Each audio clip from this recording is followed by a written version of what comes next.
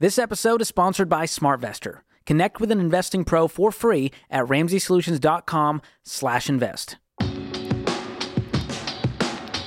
You're listening to Ramsey Everyday Millionaires, where we talk investing, retirement, building wealth, and outrageous generosity. Britton is in Oklahoma City. Hi, Britton. How are you? Hey, Dave. How's it going? Better than I deserve. What's up? So I've got a question. My parents raised me in a Dave Ramsey home where now I'm 27 years old, and I don't have any debt on my house, my cars, no student debt anywhere. Man, you got to go home and kiss your parents on the lips. You're 27 years old with a paid-for everything. Way to go. What great moms and dads. Yeah. But this is my question. I read somewhere Dave Ramsey's worth $600 million. And I want to get into that kind of wealth for my family and impacts that I can make with that kind of money. So I don't know how I get to the hundreds of millions of dollars with the kind of money that I'm making now.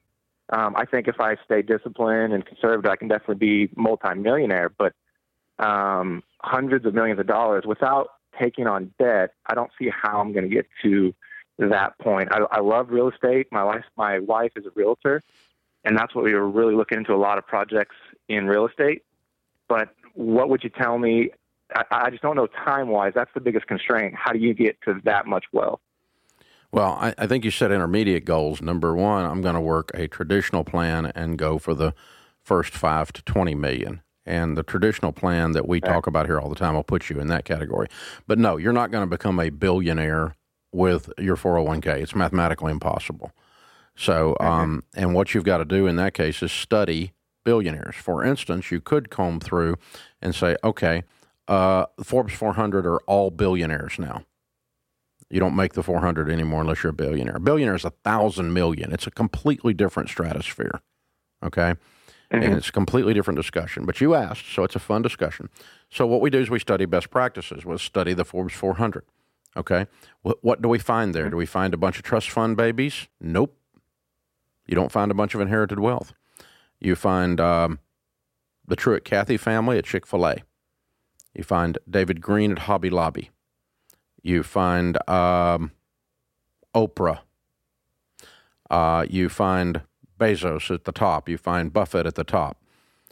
You'll find Michael Dell.